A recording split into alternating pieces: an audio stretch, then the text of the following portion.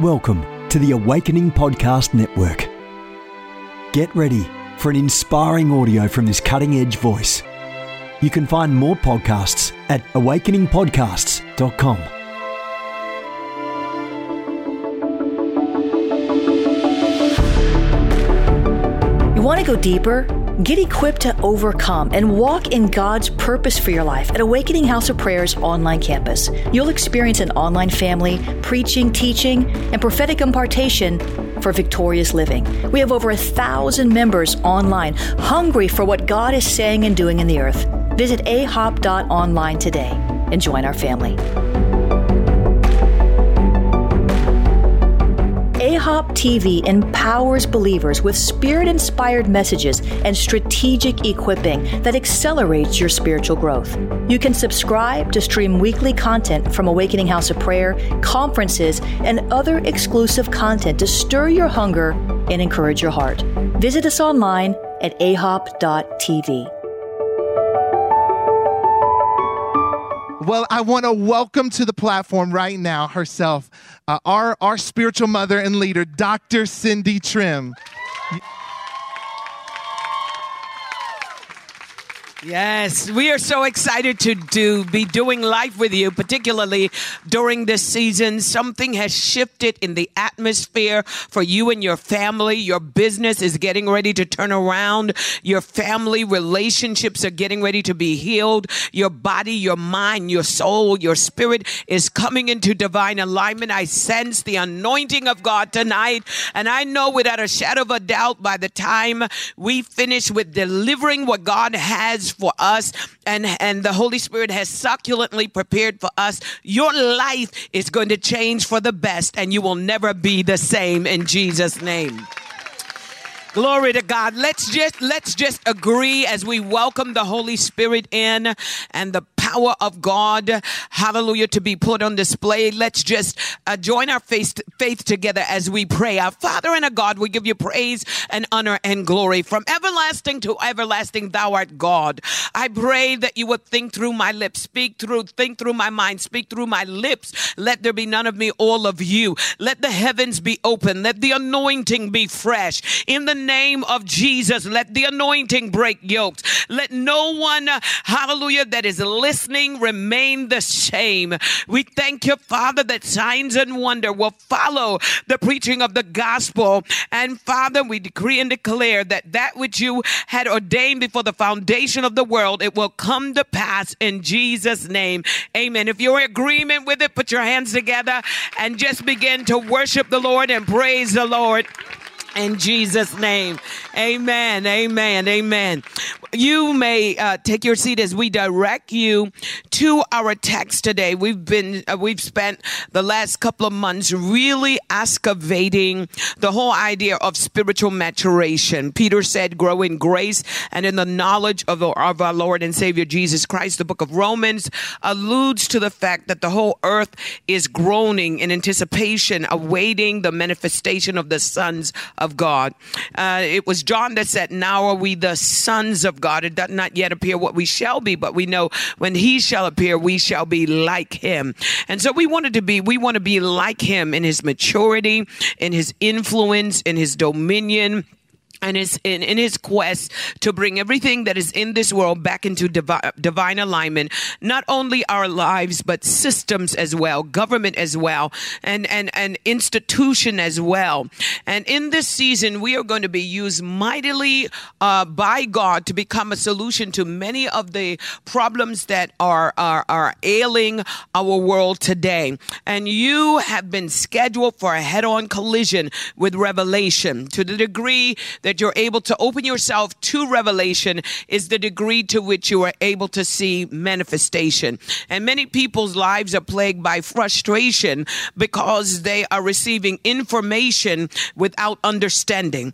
And we want to give you an understanding of the stages, the 8 stages of spiritual maturation. And I'm so happy that you are joining us and you have decided to do life with us. Tonight, Today, we are going to be focusing on stage number seven of spiritual maturation. And that stage is called We Us. And if you would turn with me to the book of Luke chapter 15, and we're going to read the entirety of the text. I believe that the word of God is powerful, it's quick, it's sharper than any two-edged swords. Here we have presented in the book of Luke chapter 11, verse 32, the story of a man that had two sons. And the scripture says he said, even as Jesus is speaking a parable, the scripture says, and he said, a certain man had two sons. The younger of them said unto his father, Father, give me the portion of goods that falleth to me. Now let's just backtrack to verse number 11. A certain man had two sons. And whenever Jesus spoke, he spoke and he gave precedents. He was setting up precedents so that we can extrapolate principles for us to live. And so this is the first time he's presenting a story of a man that has two sons. Now, for all intents and purposes, these two sons are metaphors for two different periods or epochs in man's growth and in man's progress and man's development. And we have two dispensations thus being presented here. The younger son represents the dispensation of grace, that dispensation that we're living in. And the older son represents the dispensation of the law. And so Jesus is laying two dispensations side by side and is utilizing this man that had two sons. Now, the Bible says in verse number 12, the younger of them said to his father, Father, give me the portion of goods that falleth to me. So he was asking his father for his inheritance. He felt that he was mature enough that he can access his inheritance, not only access it, but manage his inheritance. Now, this is very important. Because while he was thinking about inheritance, God was thinking about legacy. Because if you are not mature enough, you will fail to understand that it's not about the acquisition of things and the acquisition of titles, but it's about what God wants to transfer to another generation. There's a generation unborn to time, and everything that we do in this generation is going to affect another generation. And since we're talking about believers, we have to get things right in this generation so another generation has broad shoulders to stand upon. We have to get the things right concerning morality and ethics. We no longer can compromise our Christian values. We have to get the thing right that there is a difference between church and the kingdom. And there's a difference between religion and the church. When I got rid of religion, I found God. And people are on a journey. They want an encounter with God. They want to know God. You want to know God. The scripture says that those of us that do know their God shall be strong and do great exploits. To the degree that you know God, you're intimate with God, is the degree to which you're going to be able to do great exploits for Him. I am decreeing and declaring over your life that this is a season that you will do great exploits. Your name will go down in history as a man and a woman of God that affected positive change on behalf of the kingdom for our God that made a difference. I decree that you're going to make a difference in your family. You're going to make a difference in your community. You're going to make a difference in your industry. In fact, I am prophesying over you that you are going to be an industry leader. God is going to bring so much maturity in your life that people that overlooked you last season is going to be forced to look up to you this season. You are in a position where God is maturing you. So while most people have inheritance, tangible things in their mind, what God has in his mind is legacy. And he didn't realize that, yes, you are going to be able to access the inheritance of the saints in light. But we also have to consider another generation of believers, another generation of worshipers, another generation of praise leaders, another generation of pastors, another generation of teachers, another generation of evangelists, another generation of apostles, another generation of prophets. God is going to be raising that generation up, and they're going to be looking towards this generation, a generation that should be characterized by maturity. See, inheritance is what you leave. Legacy is who you leave. And this is the whole point of spiritual maturation. And so in verse number 12, it continues, and he divided unto him his living. Now, there's a difference between living and an inheritance, or the Bible calls it the portion of his goods or his inheritance. Now, we're laying juxtapose economic language. And so we have an inheritance that he's focusing on. And the Bible said that his father divided unto him, unto them. So you have the younger son asking for the inheritance, but he now is not biased. He divides the inheritance between the older brother as well as the younger brother. They both get a disbursement of something that is tangible that would be able to change their lives. Now, the Bible said that his father did not actually divide the inheritance, but he divided his monthly budget. Now, this is important because what God has prepared for you is going to blow your mind. And most of us are already thinking too small when it comes to what God is going to reveal to us and release to us in the days to come. The scripture is very, very, very important for us to understand because the Bible said, verse number 13, not many days after, the younger son gathered all together and took his journey into a far country. Now, this is important to understand because the younger son perceived what his father had dispersed to him, which was a part of his monthly budget, perceived that as being his inheritance. So can you imagine the dynasty his father controlled, that a portion of his monthly budget could be considered an entire inheritance by someone who was immature and did not have the ability to understand the wealth that he was surrounded by. And this is the average believer. The average believer, if you could only discern what wealth is available to you. In fact, God said it not just to me, not just to my colleagues. He says it to all of his sons and daughters. I am able to supply all of your need, not some of your need, all of your need. And he says it to each one of us. And so many of us get excited about $1 million or $2 million. And if you could only understand, that is just pocket change to God. And so don't put any limit on what God can disperse to you. Just say, God, I want as much as you're prepared to give me, as much as your hands are able to supply. This is what I need. Now, the Bible said not many days after, the younger son gathers all together and took his journey into a far country. In other words, the far country was away from his father's oversight and supervision. Now, this is important because as you mature, the only time you will have access, that access is based on accountability and exposure. So the more you are exposed to your father, the greater the access he'll give you to the kingdom.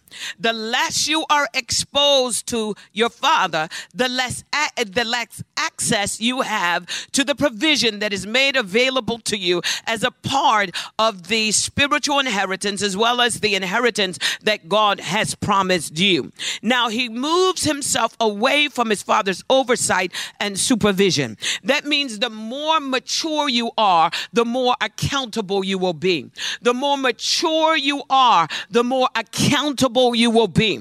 Whenever there is immaturity, the sign of immaturity is when we fail to have accountability for what God has commissioned us to do.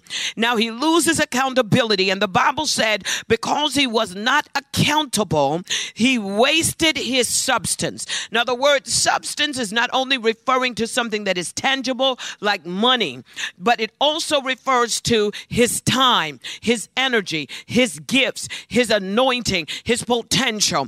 How many of you can look back at portions of your life or times in your life that you wasted? You wasted your substance. You wasted your time. You wasted your energy. You wasted your gift. You wasted your anointing. And if you look back at those times, you will discover that they were characterized by a lack of supervision and a lack of accountability. Now, most people don't want to be accountable because most of the people we were accountable to were immature.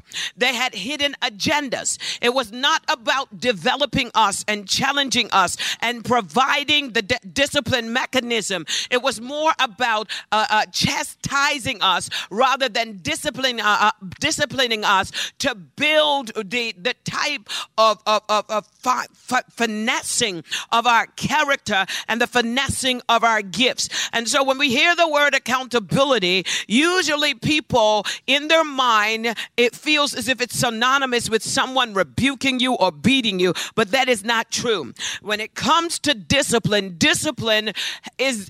happens when you have a mentor that understands you, your gifts, your talents, and takes the time to challenge you and will not allow you to lower the standard on your performance. It's a person that raises the bar and tells you you can reach it. Even though it may be out of your grasp, they will lead you to believe it's within your reach. And as you're reaching forward, then it builds the capacity necessary for you then to not only manage it, but to shine bright and brilliantly when God promotes you into another realm. And it's all about us understanding what it looks like to be mentored, to be fathered, and to be challenged and trained at the level where we become responsible and accountable for who we are, and for developing the gifts and the talents that God has given us. And this is vitally important for all of us. How many of us have someone in our lives that is going to challenge us at the point of our strength? Challenge us at the point of our ability. Challenge us at the point of our potential.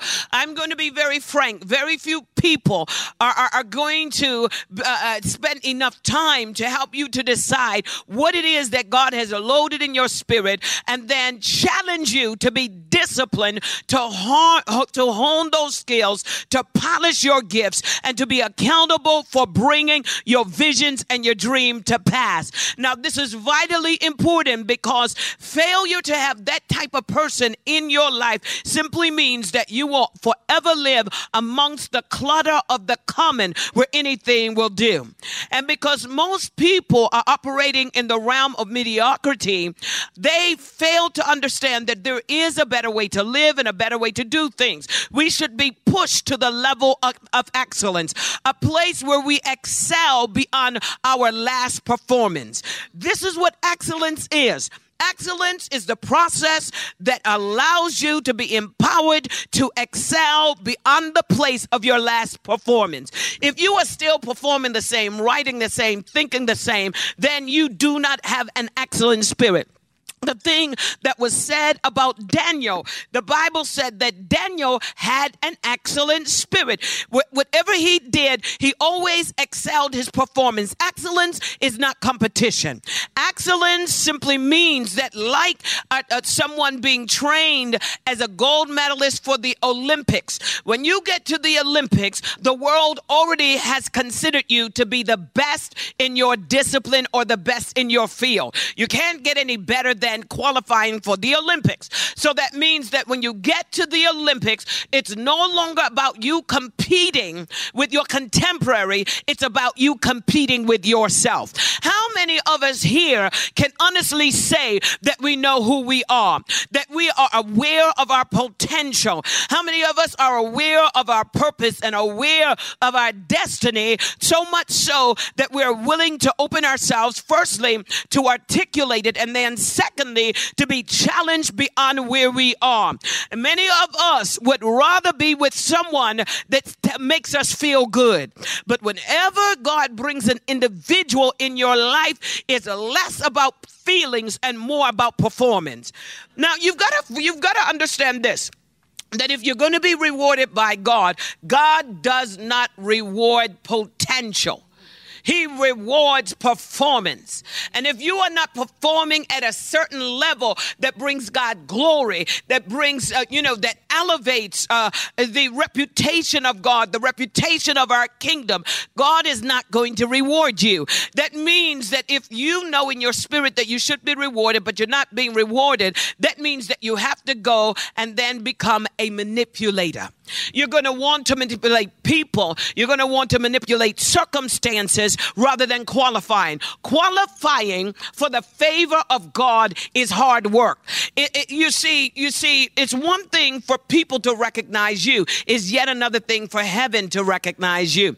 You want to be recognized and registered in heaven. And when heaven recognizes you and registered you, there is nothing that will become impossible for you to perform relative to your purpose. There will be nothing impossible, and there will be no barriers and no limitations whatsoever. Now, the Bible said that he moves away from his father. He has no oversight, no supervision. And because he has no supervision, then there's no accountability mechanism. So he wastes his substance. And the Bible said with riotous living, he's not in touch with his core value. He doesn't know what his core values are. There are so many people that call themselves Christians, but they don't have Christian values. And you see, it's not what you do in front of the public, it's what you are doing in private. And you see, if your core values are Christians, then it doesn't matter who's watching. You will be a Christian in the dark, and you will be a Christian in the light. You will be a Christian in the workplace. You will be a Christian in your home. And this is vitally important, because if God is going to give you true access to your spiritual inheritance, this particular stage, this seventh stage is going to award you a position that you are able to access your inheritance. So there is a difference between positional power and then power that you have qualified for. So positional power simply means that someone gives you a position and then you're recognized and you're influential based on that position. You don't just want titles. You don't just want a position. You want God to sun place you. So this seventh stage has stage 7A and 7B. There are two sections. Number one, when you are recognized for sonship, where you're mature now, sonship, and then the Heavenly Father son places you. So this stage recognizes the difference between sonship and son placed. You are a son, but the Father can't give you access to your inheritance because you're not mature enough. And so the proof of this is what you do with your resources. The proof.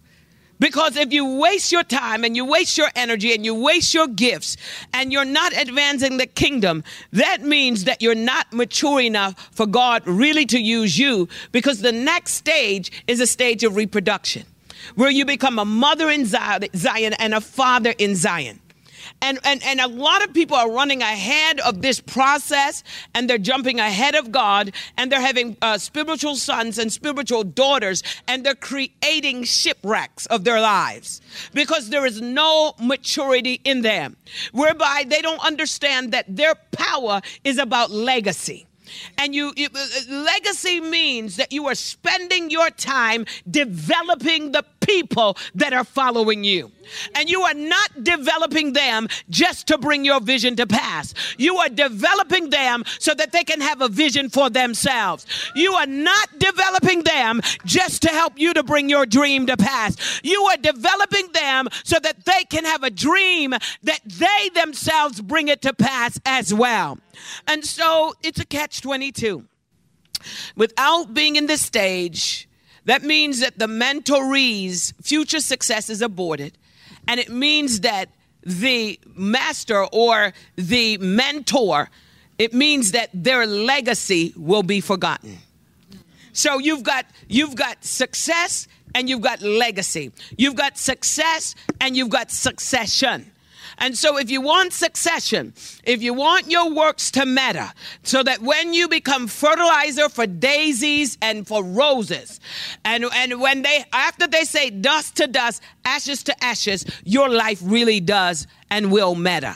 And this is why when you think about legacy, the person that comes to mind modern day has to be Stephen Jobs, because they buried Stephen Jobs in the grave, but the iPhone still rings. Are you hearing me? They buried Ford in the grave, but we are still driving cars. And so when we understand legacy is what people are doing with what you did before you died. It's whether or not something is carried on. So you don't want to spend all your time and talent and energy and your finances building something that another generation will never benefit from. Let's write this down. Never build if the next generation will not benefit. You might as well just take your money and go on a vacation. Buy you some clothes and die happy. But if you're going to live for God, and if you're going to do something extraordinary, if you're going to invest your time and your energy and your gifts, you've got to attach it to another generation. How is another generation going to benefit from what I'm doing? If they can't benefit, take down your ministerial shingles and go join someone else's ministry. But don't set up your own ministry, because you are wasting your time. Amen? The Bible said that he wasted his substance with righteous living. He had no control, no core values, no temperance. Wherever the wind blew, that's where he went. Verse number 14, but when he spent all there arose a mighty famine, or there was an economic downturn in the land, and he began to be in want. There's something that happens when pain occurs. Pain is a course corrector. And sometimes God allows the deepest kinds of pain. He doesn't create it, but he allows it to cause us to change our course. It's a course corrector. And there were some things that only pain can do for us. The Bible said he was in want. Verse number 15, and he went and joined himself to a citizen of that country. And that citizen sent him into his fields, plural, to feed swine. Now here is a Jew. And it is against the laws of the Jew to touch pigs, eat pigs. And so look at how far he fell. And this is the enemy playing games with his mind. Because what the enemy was saying is, you're less than an animal. In other words, he's creating an animalistic way of living. Instead of living inside out as God's representative, he's living outside in as a victim of circumstances, not knowing that his decisions one decision is all he needed in order to change his destiny. So he goes into feeding the swine. The Bible said he would have fain filled his belly with the husk that the swine did eat. And no man gave unto him. No man gave unto him. And when he came to himself, he said, I love that, when he came to himself. My question was, where was he? When he came to himself, who had control over his mind? Who did he give his personal power to? I'm going to ask you this question. Who have you given your personal power to? Or like Paul had asked to the Galatian church, who hath bewitched you? Who, not what, who? And that's the power of a relationship. And I want to probably not go there because I could stay all night talking about relationship. Your life is going to resemble those with whom you assemble. Birds of a feather flock together. Water seeks its own level. That means that the people that surround you is a mirror of what lies inside of you. And what you reject in others is secretly hidden in yourself. If only you had the integrity, the personal integrity, you would change. But as long as you rely on other people to make your life work, you will become a slave to the circumstances that they live in. Yeah. So everybody's feeding swine. Him, the people that are around him. Verse number 16, then he has an appetite shift. The Bible said he would fain had filled his belly with the husk that the swine did eat, and no man gave unto him. This is interesting because, most people now would rather feed on the carnal candies of this world than the meat and the milk and the water of God's word. And this is the type of state that we are living in. The Bible said those that hunger and thirst after righteousness shall be filled. And so he was hungering and thirsting after the leftovers of the world. Now, this is very serious because we understand this about pigs. Pigs, number one, are fed what human beings will never consume. Number two, they will eat after they themselves have pushed out what they've eaten. They will then go behind and eat in the mess that they have created. Number three, if you dressed a pig up in a mink coat and diamond rings and let it rain and left the door open, it's going to return to its swallow. In other words, the contrasting here is, are you going to sink to the level of non-discernment where you no longer are operating as a representative of the kingdom of heaven? Or are you going to allow me to mature you so that you rise up and you become the prince and the princesses that God originally planned and purposed for you? And it's always going to be based on your appetite. Your spiritual appetite is an indication of your spiritual maturity. Your spiritual appetite is an indication of your spiritual maturity. If you are desiring 3 ounces of milk, mother's milk, that means that you are still just a baby. But if you are desiring the meat of God's word, the revelation that will revolutionize your life, that's number one. And if you are desiring the heavier things, that's the proof of the level of your maturity. The Bible said that when he came to himself, how many hired servants of my father had bread enough to spare, and I perish with hunger? I will arise and go to my father's house, and will say unto my father, I have sinned against heaven and before thee. So whatever you do is affecting 2 realms. You are affecting the realm of heaven, and you are affecting the realm of earth. Whenever you sin and whenever you compromise, no man is an island.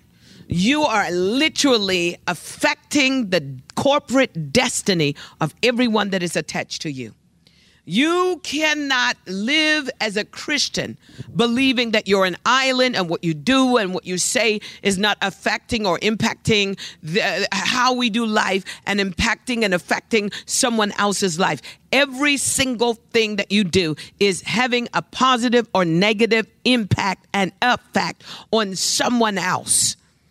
And so the Bible says that he took personal responsibility. Now, if you don't walk away with anything else that I'm saying, if you are going to be successful in the kingdom, in your ministry, in your business, in your marriage, in relationships, socially and politically and culturally, if you are going to be successful, you have to learn how to take 100% responsibility for everything that happens in your life. 100.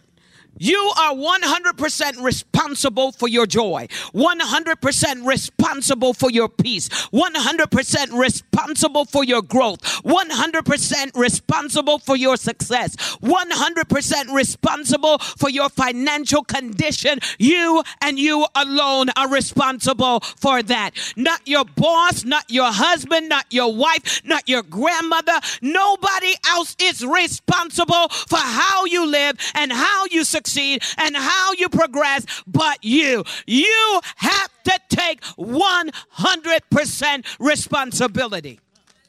This level of spiritual maturation puts the responsibility in your lap. Because one day you are going to answer before God for everything that you did. And you cannot stand before God to talk about what your daddy didn't do, what your mama didn't do, what your cousin didn't do, how much your boss did not pay you. I would have done better if. No, you are mature now and you're an adult, and it's time for you to put on your adult britches. It's time to grow up. You got to take responsibility. Every day I wake up, I'm responsible. I am responsible for my success, not my staff. If my staff messed up, I'm still responsible. I'm responsible for the success of this ministry, me. Why? If I wasn't, then I might as well just hang up my shingles. And so since I'm responsible and one day I'm going to stand before the Lord, I hire the best. But if that person messes up and destroys the ministry, guess who is responsible? Me. Why? Because they didn't put a gun to my head and say, you better hire me. Your life or they did not. I said, I think I want to hire you. So at the end of the day, I'm responsible. How you feel, whether you get divorced or not, you are responsible because you married. Do you take your boo to be your boo for the rest of your life? I do. You my boo, I'm your boo. Everybody's got a boo-boo. Are you with me? You must take responsibility. Even if you're stuck in traffic, and you show up frustrated and angry. And someone said, what's wrong with you? Well, the traffic. No, that's not the traffic, honey. You decided to give your personal power away. You gave your power away. You gave your joy away. You gave your peace away. And it's time to take it back. Turn to your neighbor and say, take it back. Take it back.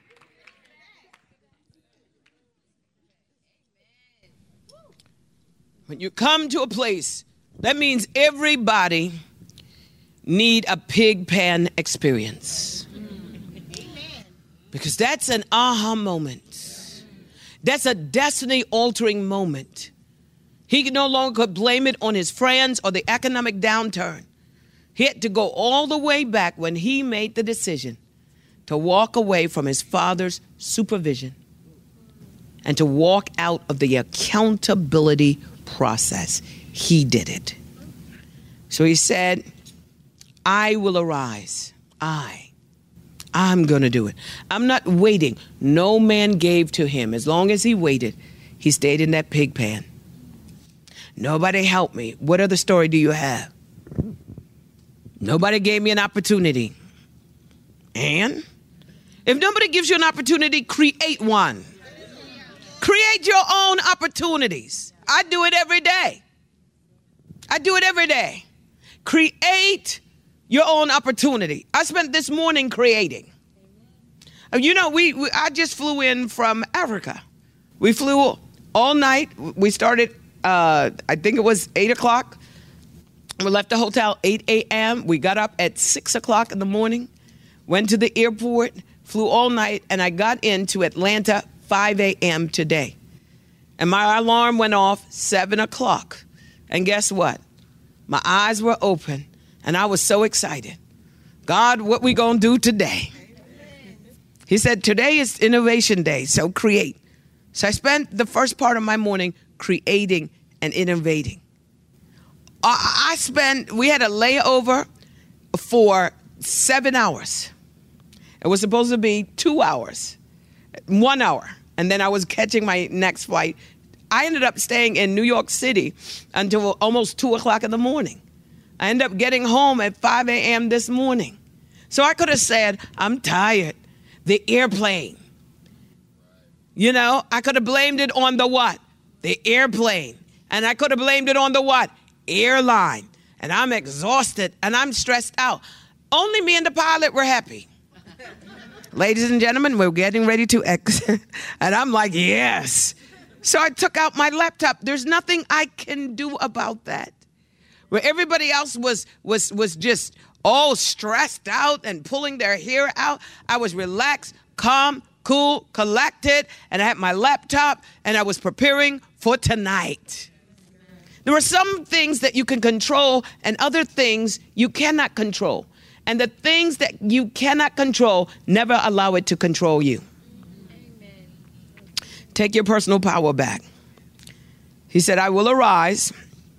I'm going to take personal responsibility, he said. I'm going to admit. I'm going to have personal integrity, personal responsibility, personal integrity. I'm going to admit I messed up.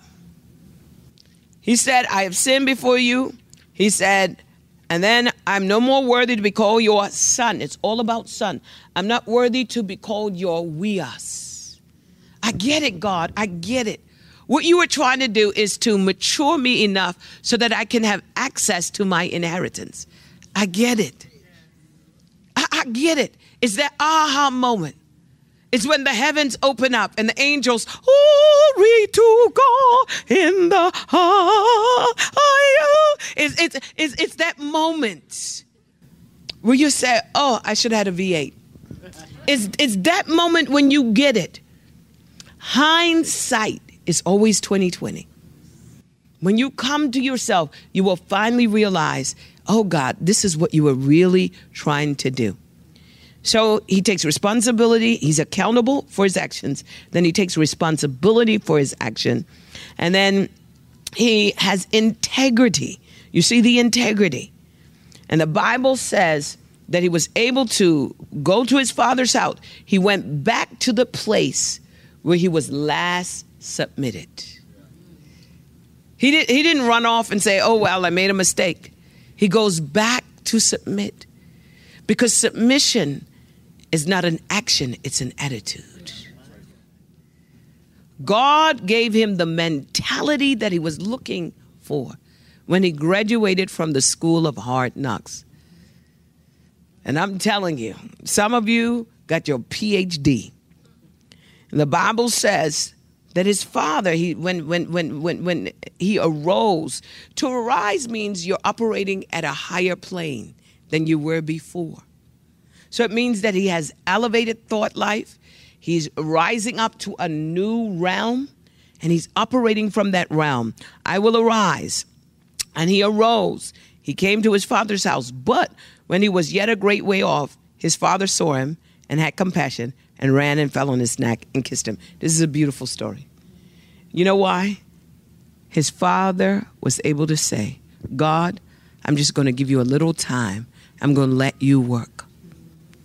There comes a time when your mentor can see the potential in you and has the ability to trust God even when you make mistakes.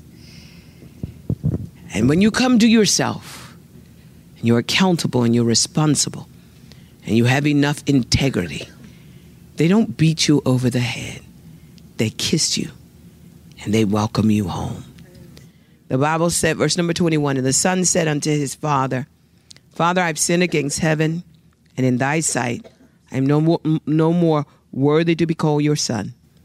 But the father said to his servants, bring forth the best robe, put it on him, put a ring on his hand and a shoes on his feet, and bring hither the fatted cow and kill it, and let us eat and be merry. Watch this.